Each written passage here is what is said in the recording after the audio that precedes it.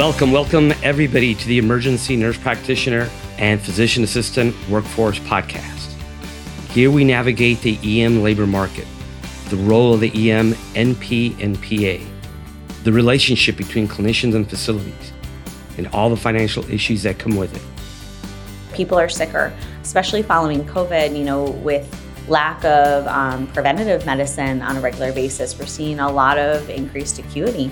And so with that increased acuity comes an increased demand for our PAs and NPs to be able to have the skills to take care of those really sick patients.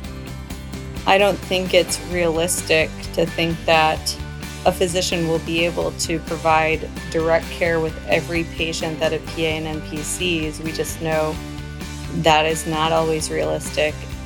You practice medicine, you kind of start asking yourself, what else can I be a part of, and how can I, change things?